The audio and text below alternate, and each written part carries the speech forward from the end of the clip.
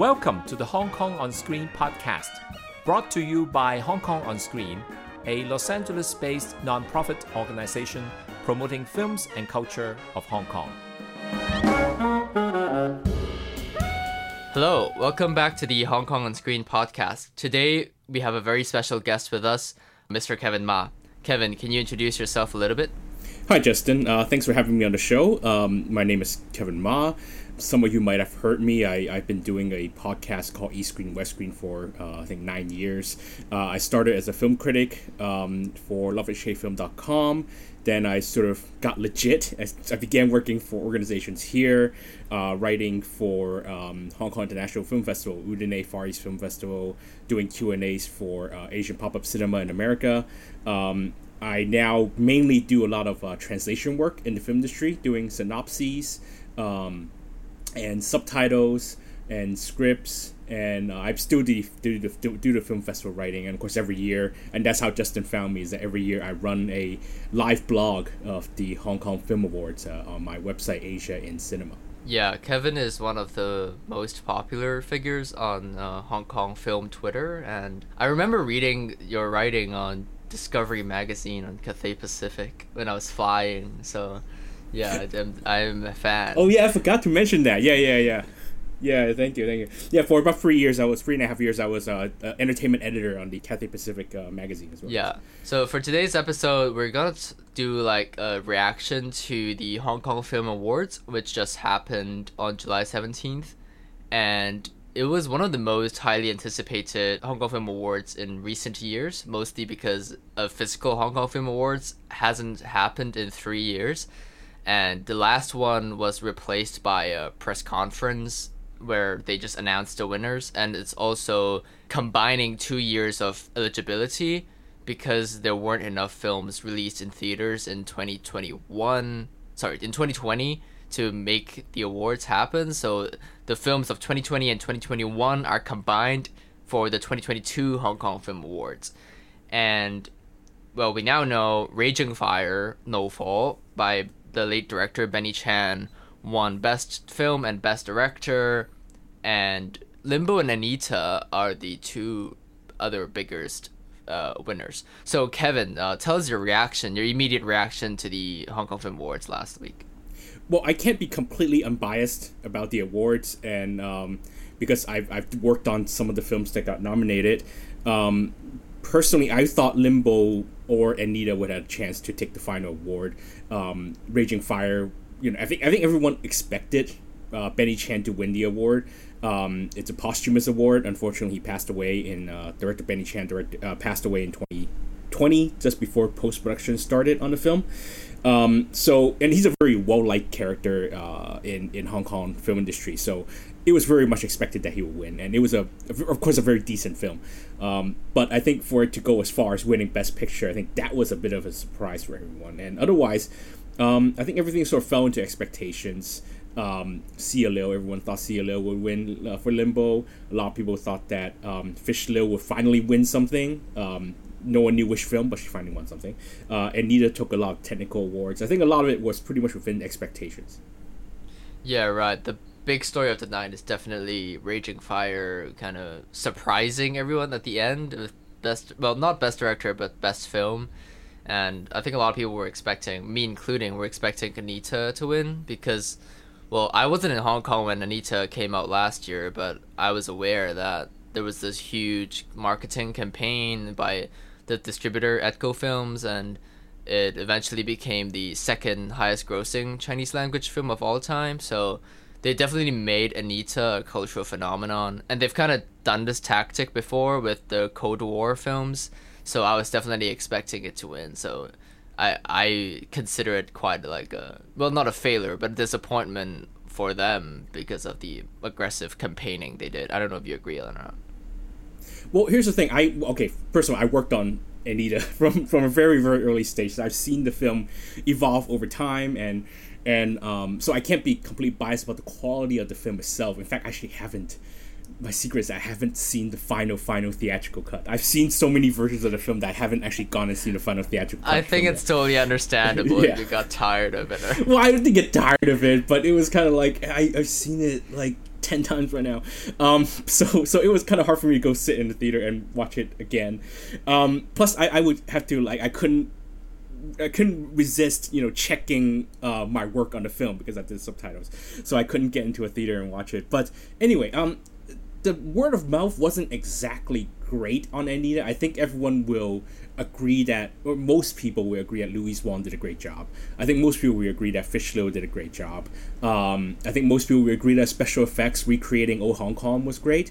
But at the same time, there was a lot of criticism towards the film about the director's Lau Man Leung, his style of infusing way too much archival footage, or the way that the sort of pick and choose nature of how you do a biopic, because there's so many facets and so many. Anita Mui has such a tumultuous life, eventful life, that it's hard to kind of figure out which one to pick. So there's a lot of debate about that. So to be honest, knowing that I wouldn't say controversy, but knowing that there's so much debate and that there wasn't a real consensus about the quality of the film, I was a bit, at least until the award started, I was a bit on the fence about what his chances was at winning the Best Picture award. In fact, I thought the most consensus that everyone had about being Best Picture material was Limbo, because so many people in the film industry love that film. Of course, it's no film has 100% agreement about where it's good or not, but because I know some people that really hated Limbo, but at the same time, I think the loudest about Limbo chances of winning Best Picture, or the chances that it was really a great film, I thought Limbo really had a chance. Right. Well, Anita was not really favored by the critics community in Hong Kong, and Limbo won the Hong Kong Film Critics Award for Best Film, which is like the only other major award ceremony in the Hong Kong film industry. Well, there are some minor ones by the Directors Guild and the other guilds, but the major ones are mostly the Hong Kong Film Awards themselves and the Film Critics Awards. And Limbo kind of swept that ceremony, so I definitely agree that Limbo was the art house, the critics' pick. And I wonder what you think about Drifting, which was also another art house critics pick that got completely empty-handed at the awards. I think it broke the record for most nominations without any wins, so that was definitely also like a pretty big gesture to me, actually. I wonder what you think about that. Well, Drifting, I think Drifting's biggest chance was, or at least at awards, was Francis Ng, who has been nominated for like 6 or 7 times at the for Best Actor now, and I thought Best Director June Lee would have had his biggest chance as well. But then the thing is, I think a lot of people saw that it was June Lee's second feature film, so a lot of the voters thought that, well, you've had your chance. Right. So they thought they would give it to someone else, someone who's really a first film. Yeah, because the Best New Director award, the eligibility is the first or second film. So by that standard, June Lee got nominated. But I think a lot of voters was like, well, let's give it to someone who actually directed his first film, rather. But I thought, and unfortunately, Francis Ng went up against, 80, just give me the age again, 85 Patrick Say. I mean, of all people, yeah. Because if there's anyone who is, because the Hong Kong Film Awards has this sort of hierarchy, right? And I think it's sort of a secret, unspoken hierarchy that if certain people waited a long time, oh, maybe it's his or her turn. The way that Andy Lau had a ton of nominations before he finally won for Running Out of Time.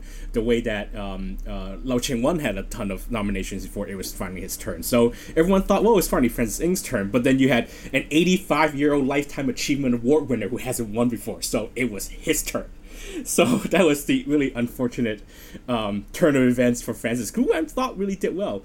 I was kind of pulled for Taek Won-ho as well, but Taek Won-ho lost at the Golden Horse Awards. So I kind of thought, okay, well, maybe the support just wasn't there. So right. Yeah. So unfortunately, Drifting, very strong film, but just really had very strong competitors in the categories that it had really chance.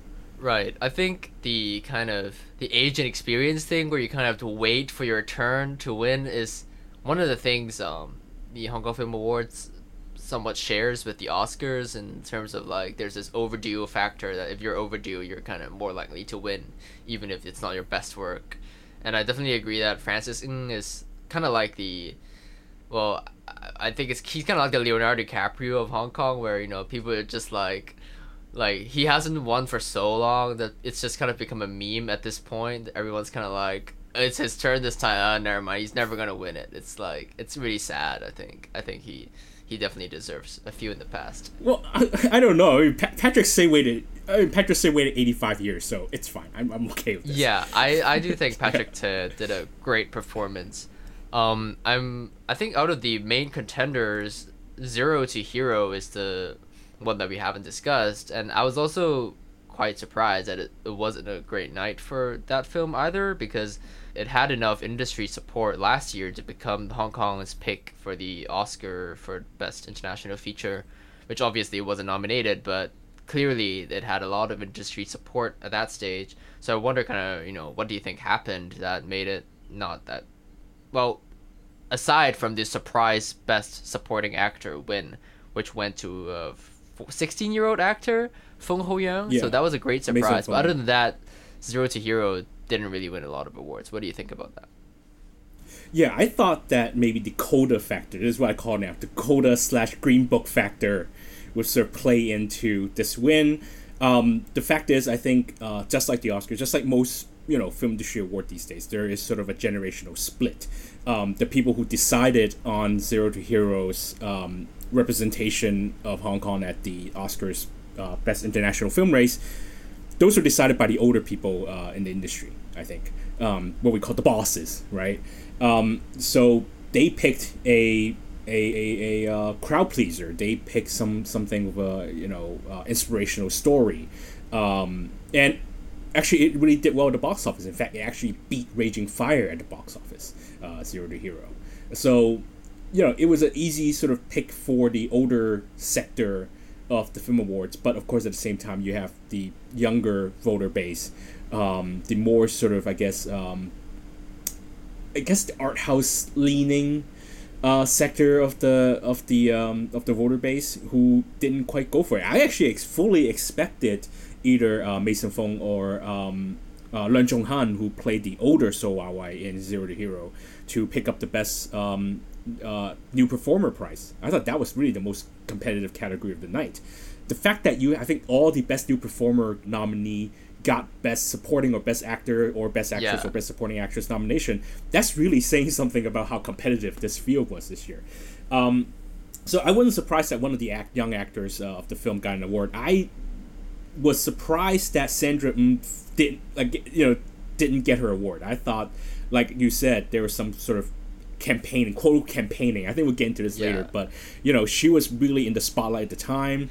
She was in a really crowd-pleasing performance, but again, I guess Sia Liu sort of got the better of the voters. They thought that Sia had a much harder role to play, so they went for that one. And at the end of the day, I guess most of the voter base just didn't think Zero to Hero was that good of a film. Before the night, I thought among the best film nominees, all of them could win except Raging Fire, and then of course Raging Fire won. But anyway, yeah, moving on to the awards in general, I forgot to ask you this in the beginning. So Kevin, what's like your first memory of the Hong Kong Film Awards, and how did you become like, I don't know if you're obsessed with the awards or not, but like how did you become attached to them?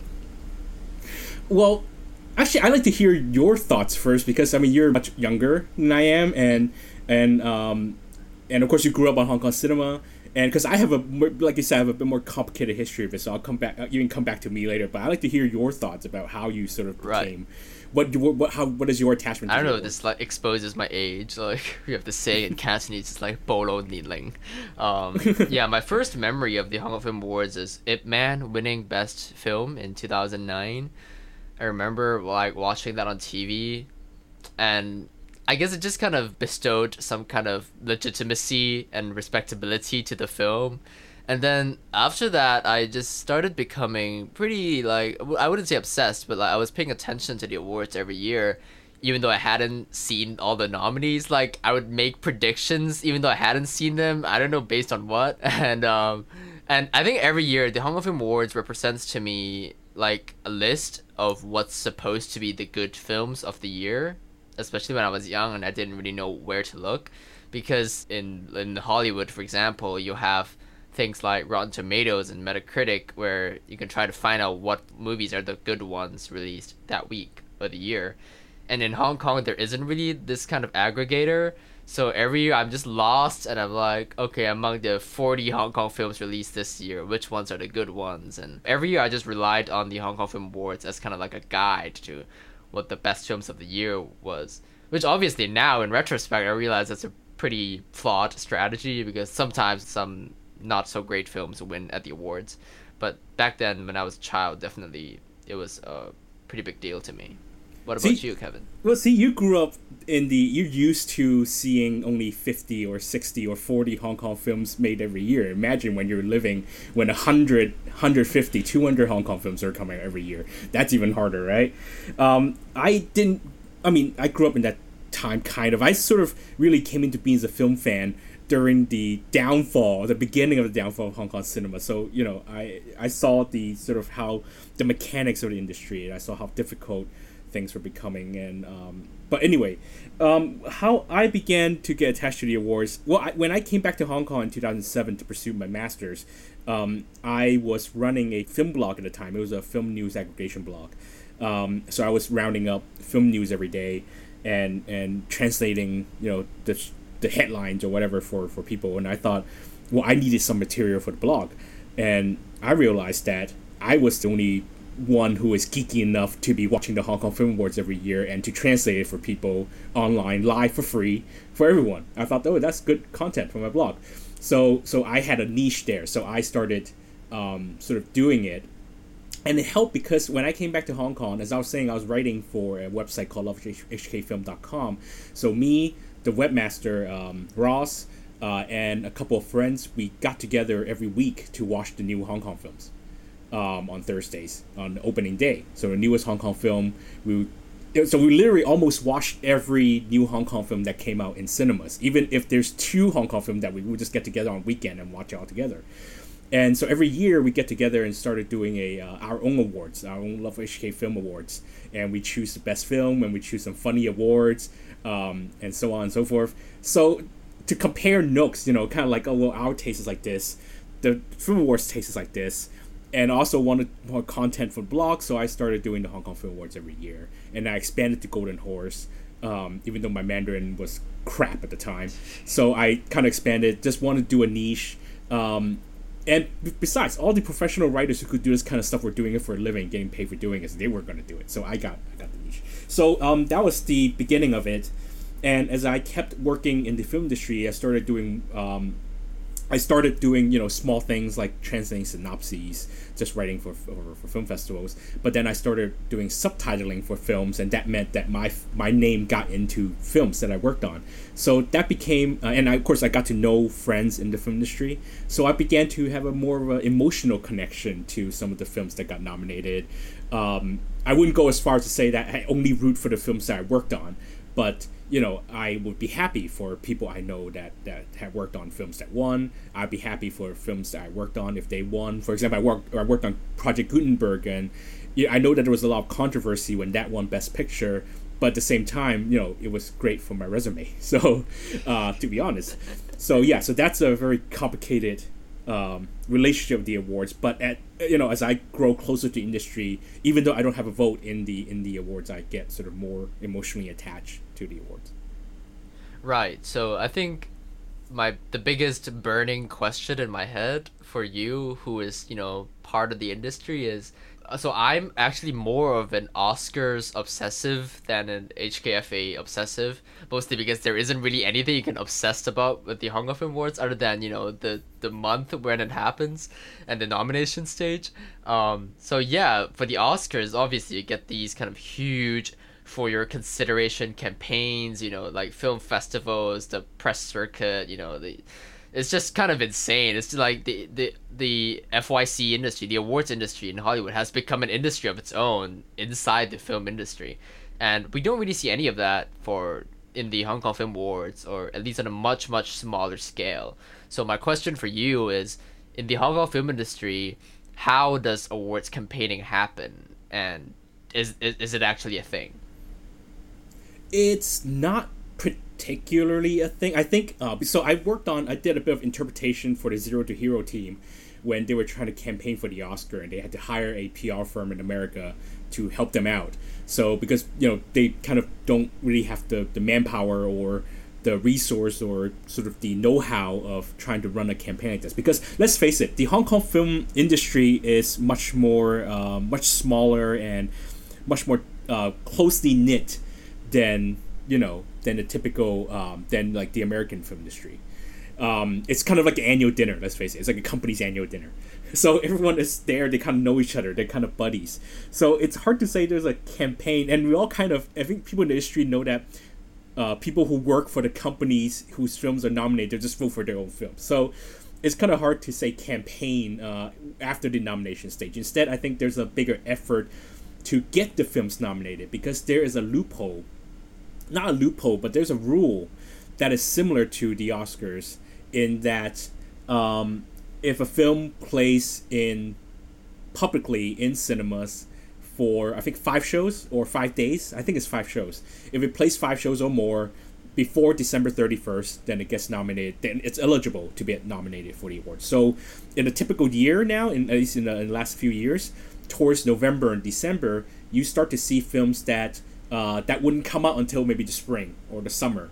They would get the five shows in December to sort of attract the possibility of nominating them. So film companies would hold these screenings. They would open a small amount of seats, maybe 20, 30 to the public, and the rest they would invite professionals, so critics, actors, whatever, people who would vote for the awards, whether they're not on the nomination committee or not. They would hire those people to show up to watch the films and with the hopes of nominating them. So a few companies, that actually has worked for quite a few films. For example, Mad World, Yali Moming, that played in Toronto, and then in December it got a couple of screenings, and then it went on this long trip around the world on film festivals. And then when it got a bunch of nominations at the Hong Kong Film Awards, it finally got released. So it banked on those Hong Kong Film Award nominations. So that's the idea of campaigning. But most of it is using the awards to bolster the commercial performance of the films in Hong Kong. That's sort of the idea. I think that also worked on... Mad World is the one that I can think of most, but in a typical year, in December, you start to see films that shouldn't come out much later and they get released. So that's where mostly the campaigning comes in. Yeah, the 5-day release thing, like the super limited release thing, also happens in Hollywood, but I think it's more extreme in Hong Kong, and I think it reflects the kind of sad state of these, non-action, non-genre films in Hong Kong that you can't really make any money if you do a traditional fall release or winter release, and you have to release it so quietly and then wait for the awards to happen and then release it during the awards or immediately afterwards to attract as much publicity and box office as possible. I think you were talking about this nominating committee. I'm curious about what are the people who actually get to vote for the Hong Kong Film Awards, and is it kind of like the Oscars where, it's also an industry award, versus the Golden Horse Awards, for example, which is the awards in Taiwan that are considered the highest esteemed, the most respectable film awards in the Chinese language world. But that is done by a jury. It's kind of like this quasi film festival / awards thing, whereas Hong Kong Film Awards is much more like the Oscars, where it's supposed to be voted by industry people. But I'm curious, like, how are those people invited? How is that committee formed? Oh, honestly, I have no idea. One year my friend told me who's the director, he or she, I don't want to reveal who that person is, but that person told me, hey, I got chosen to nominate films, help me pick some films. So they all just fill out a form, and because that person, let's face it, most Hong Kong people don't watch every Hong Kong films that come out that year. I mean, even I haven't watched the new film by Dennis Law. I haven't watched Breakup Brothers 2 nor 3. So I can't possibly see every Hong Kong film, and and just said go. I mean, that person knew mostly for the major awards what to vote for, but for the technical awards or some of the stuff, they all just fill a name or they fill out names and whatever. But of course, the film awards, they give you you can find this form online of the names that every eligible film submitted for every category So that's a guide for all the voters, for all the nomination people. But I think the nomination committee, so-called nomination committee, is much bigger than we think. It's not like 5 or 10 people. I think it's quite a significant number of the voter base, and they all sort of hand in forms. They're given the guide to sort of who to pick for which category. They fill out the names and then they hand it in, and I think that's how it works.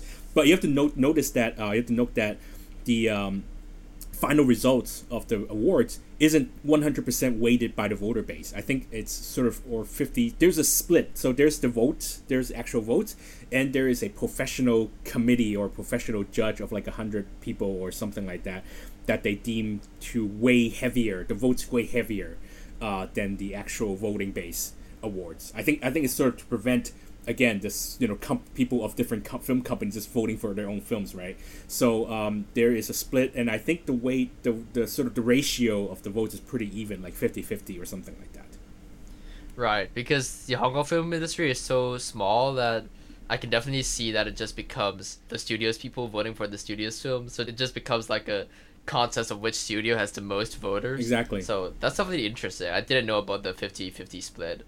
I see it as kind of trying to combine the Golden Horse jury system with the Oscars popular vote system, and it's definitely created some interesting winners in the past, but I think the Hong Kong Film Boards have generally maintained their standard and respectability. There hasn't been like a crash or a green book, in my opinion. I don't know what you think.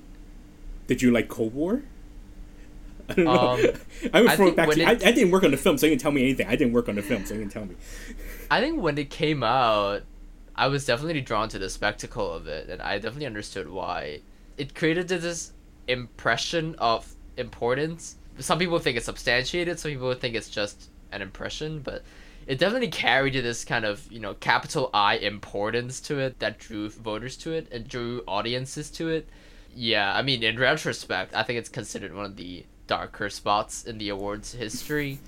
But I think well, I'm gonna be specific, because if you remember, that film won like 11 awards, and I think certainly a lot of it is warranted, a lot of it justified. But the one that is still that still stings me a little is the win by the former ICAC. I think high leveler who only in 7 shots in the film, and he got Best New Actor for pretty much doing acting on 7 shots of the film. He was like 60 years old or something. Yeah, exactly. I think a lot of people, I like to meet who voted for that guy, because they were probably funny enough that I would have a drink with them. I think that's the idea. I think they were just start doing it as a laugh. They all voted for him as a laugh, and somehow he managed to win the award. I think that was pretty funny.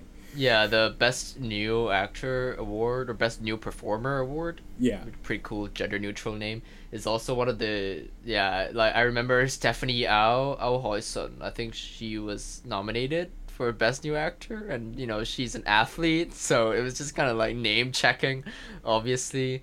And actually, this is I wonder if those, the technical categories like Best Editing, Best Sound Design, Best Action Choreography, which is a pretty cool award that the Oscars don't have. I wonder, how legitimate those nominations are, because it sounded like they were just kind of like filler for the voters. So yeah, I wonder if those actually represent the year's best work. Well, I mean, there are unions of those people who are in the who are working in those positions. So the action guys have their own union. The sound guys have their own union. The art direction. So there are enough people who know these sort of techniques to be voting. For example, I think this year's the technical awards were pretty spot on. I thought the special effects category was actually more competitive than I expected. I remember because I was blogging. And I was like, well, Shockwave 2's got a winner, right? Because, it got that huge explosion of the airport. And then, wait a minute. Anita has that Jordan, has, the recreation of Jordan. And then, wait a minute, Nimbo has the recreation of Quinton. I realized it was a pretty competitive, and I thought those were pretty worthy nominees. Limbo winning Best Art Direction, again, it was fine. It was perfectly, makes perfect sense. The fact that they created the most realistic garbage heap I've ever seen in the history of film. That was pretty good. And then there was what was the one that I thought? Yeah, the Raging Fire Best Action Choreography. That was the only award. That was the only choice in that category that made any sense to me to win that award. So they made pretty good choices. I think in all, I think people who work behind the scenes know the hard work that it takes to create a lot of these things, and I think they tend to get it right. I think, in terms of technical awards. Yeah, cool. I think going back to this year's ceremony, the 40th Hong Kong Film Awards, what's kind of like your review of it? You know, was it well produced? Or, you know, it's the first time it's happening in Star Hall, which is a concert venue in the same building as View TV, which is also the broadcaster. I think one of the organizers of this year's award. So yeah, like, what do you think of the production in general? So it tends to be, the awards tend to be held in the Grand Theatre, the Cultural Center. I've been to that venue because the Hong Kong International Film Festival puts their biggest screenings in that room. So I've been there quite a few times to watch films. It's a smaller venue than Star Hall. I think it's about 1,000 people, I think it sits. So smaller stage, but at the same time you have this sort of very prestige feeling because it has like, it's 3 floors, I think. There's like an upper stall, there's a stall, and then there's downstairs. The acoustics is quite good.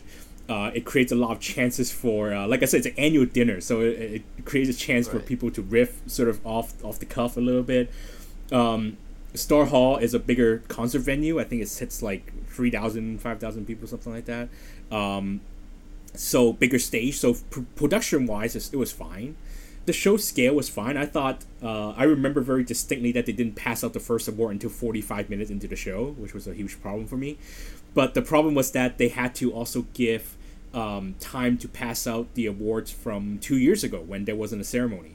So they had to invite all the winners to come up to give their own speeches and give them time of day. So I understood that. But giving Michael Hui the Lifetime Achievement Award at the beginning of the show was a bit odd to me. I thought it was very odd. Mirror, I'm sure we have to do a whole thing about Mirror soon. But I mean, the show, otherwise, once you get past that, the show was fine. It was a very typical award show. It was weird to not have a host. Kieran Pang, who was a very famous theater director and theater actor, and I think she was working on the committee of the awards. She did this thing where she was kind of the host, but she wasn't. You know, she came out and said a few things, but then she didn't introduce any of the presenters. There wasn't even any names on any of the presenters. You know, I think it was such an annual dinner vibe that everyone felt that, you know, we all knew everyone, so we don't need any ID for anyone coming out, which was weird. And that sort of had me on my toes, kind of identifying everyone. But yeah, and of course the fact that it's on TV, that View TV really wanted to wrap it up on time, so they rushed through quite a lot of the categories. I was like, this is a lot. You guys are throwing out like 6 awards at a time. So that kind of gave it a rushed feeling to the show overall. But otherwise, you know, it's no worse than when TVB was producing it and they were cutting speeches for ads. Oh, that was really that was a dark period for the awards. So otherwise, you know, I was okay with it. It's not like a great show. It wasn't a terrible show. I wish they bring back a host. But we'll go in a little bit more. I want to hear your thoughts first, Justin. What do you think of the show?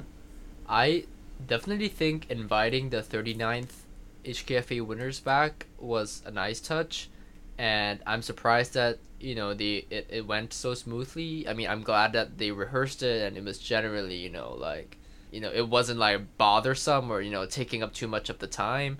I do think it was a very dry ceremony that had that annual dinner vibe. Like, it's definitely super rushed towards the end. It's funny because now that we've seen it, we think, oh, it was too rushed, it was too quick. And the only segment that happened was the In Memoriam segment and the Mirror performance. Mirror is the current boy band sensation in Hong Kong. They're like everything. They are, you know, they're just... It's the BTS of Hong Kong. They're the BTS of Hong Kong. That's the easiest way to put it. Yeah, it's like the cultural ubiquity of them is insane. And it's funny because the Oscars, every year people are like, stop the skits, cut the stupid skits, cut these segments. No one cares about a James Bond tribute at the Oscars. Just give us the awards. And then now we saw these awards being handed just as the awards and nothing more. And it was kind of too quick for some people, including me. And I definitely thought it's a shame that it was so dry, but because it's the 40th anniversary after all. But the chairman, Derek Yee, Yi Dong-sing, he said there are restrictions because of COVID, and I don't know if they're true or not, but I do think it's a shame that the 40th ceremony was this dry and small. I think that I thought it was a huge mistake to put the Mirror performance right in the beginning, because if the idea was to attract viewers to the awards, then you put it in the middle or you put it towards the end. Make people sit 2.5 hours of film awards first. before pull out. I guess Mirror had to do people had to get to rehearsal, or they had a dinner to show up, or I don't know, they had something to do. I don't know. So it's weird that they could just show up and do the performance and then go do whatever they had to do for the rest of the night. And as for the show, I think it was okay. There was more stuff to fit in.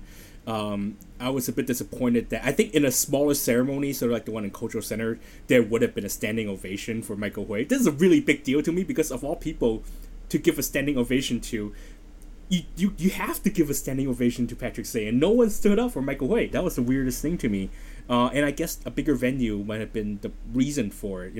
I guess the audience base. I think if in a smaller venue you see people in front doing it, everyone would stand up very quickly. It's sort of like a wave. And there was also the best original song performance in the middle, which was okay. Right, but it was a medley. It was all the songs all compressed together in 5 minutes. Which was fine, because I would have hated it if they split up over the show. I would have been like, let's go, let's wrap it up, right? And also, I think one thing is missing without the host. So in the past, you would have people there would be multiple hosts. I think in the past we had at one point we had 4 hosts in one show. And then they would be sort of riffing off each other. Everyone would go off script. There's a script. I'm sure every category, every presenter had a script. But it seems like at least half the people don't follow it. That's the tradition of the Hong Kong Film Awards. No one ever follows a script because they see their buddy on the stage and they want to tease him a little bit, whatever. Eric Zhang, when he was the host, he did that. Sean Lau, which was a weird choice for a host, but it was weirdly effective. He had riffed on his buddies a little bit, and that was really a lot of the fun of the Hong Kong Film Awards, seeing the hosts sort of riffed on their buddies. Sandra Ng, who was a nominee for Best Actress, she's famous for going on stage and messing up the script. She goes off script, scares all the nominees by going on and on, droning on and on about making her jokes, and then gives Andy Lau every Best Actor award possible, just for a joke, just to take the piss. So I missed that kind of humor in this year's awards. And I hate to say, because going off script means longer award shows, but I wish there was more people going off script. So I think one person went off script, and that was Derek Zhang and Stephen Fong. Stephen Fong was making a quip about Derek's dad not being at the awards and how Derek was gaining weight, looking more like his dad, and then they kind of went off script and made a joke about ViuTV. I wish there was more of that kind of riffing at this year's awards. Yeah, I think I don't know, I think Nick Zhang Gaofai also went off script, he said the winner's film wrong, which I think is really funny.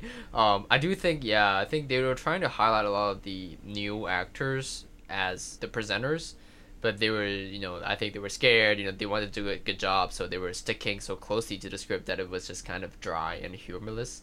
And you definitely forgot about the previous ceremony where there were 38 hosts, because it was the 38th year and they were trying to highlight 38 new actors. So there were 38 I remember that. Yeah, they paraded all of them out in the beginning, and I couldn't keep up with any of them. Yeah.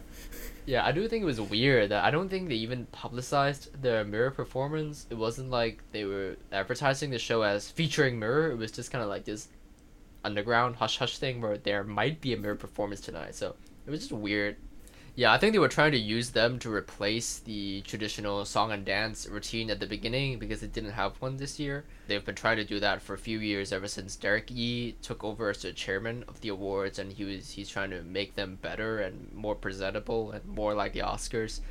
And I do think on the topic of the ratings, it did quite well, actually. I think the Hong Kong TV industry is kind of traditionally dominated by TVB, the biggest broadcaster. But that night, actually, it was almost 50-50. I think the TVB side only had 13 points, which is a big shame for them. And ViuTV had 10 points, which is a very, very, very good result for them. So I'm very, very glad that so many people tuned in to watch the Hong Kong Film Awards. I'm glad that they have some kind of popularity that the Hong Kong Film Awards can carry on, even though I don't know what's going to happen then next year, because we only have 8 months of eligibility because cinemas were closed for the first 4 months of the year. So I don't know if there are going to be enough films to make a respectable ceremony next year, but we'll see. Yeah, I think we probably won't see the Hong Kong Film Awards again next year. That's my sort of instinct. I think Derek Yee, the chairman, he's very pessimistic about seeing the awards back next year. But I'm sure, Hong Kong will somehow manage to shore up enough films to get an awards going. I mean, I know that I've worked on quite a few films that haven't been released yet, so I know those films are ready. So there will be films coming out soon. I think Hong Kong film industry will survive. I think it needs something like the Hong Kong Film Awards. Even despite the difficulties the industry is facing, I think you do need that kind of because there's a lot of debate about at this moment in time in Hong Kong's history where people should still be celebrating the film industry or should the film industry still be celebrating. But I think the city and the film industry deserves at least one moment to sort of give itself a pat on the back for what it's done. Right, I agree. I do agree that there will be enough films to make the awards happen. And it's happened in the past where it looks so dire and then it still happens. So I think it will be possible. So see you in 2025. Right. So any more thoughts about the Hong Kong Film Awards or for me before we wrap up? I mean, one thing that TVB did stop doing like a week after the ceremony is that they decided to stop announcing the ratings. So I guess ViuTV really did some damage. Yeah, that's definitely true. I didn't think about that. Yeah. Oh, by the way, I guess one last thing we should discuss a little bit. Did you watch the red carpet show? I did intermittently, yeah. I think is it the first year that they've done it on TV, the red carpet? I don't remember it happening before. I think so, and I thought it was terrible and they should replace the host. I know that they hired the same guy to host every red carpet. Every public thing that ViuTV does, they hire the same guy, but they really should hire a writer. They really should just do better. I don't know. Yeah, I want to say that I do think ViuTV did a great job leading up to the awards. Like, the week before the awards, from Monday to Friday every night at 10:30, there was this game show called Kam Zhang Wan Ga, which was literally just a Hong Kong Film Awards trivia show for 5 nights leading up to the ceremony. And I'm like I can't imagine the Oscars doing that actually. So it was actually TVB wouldn't even do that, so forget it. Yeah, like it showed how much ViuTV cared, or I don't know who initiated it, but whoever did cared about the Hong Kong Film Awards and our culture and our history. And yeah, I do think ViuTV did quite a good job, and I hope they become the broadcasting partner in the future. And yeah, no, I agree. I think there's a lot of improvements to be made, but at least they respected the awards enough to show all the speeches. And I know that's a low bar to clear, but hey, TVB didn't do that, so yeah. Well, thanks so much, Kevin, for a great episode on the Hong Kong Film Awards, and thank you so much for doing our podcast. Yeah, thank you for having me. Thanks for listening to the latest episode of the Hong Kong on Screen podcast. Bye. Bye.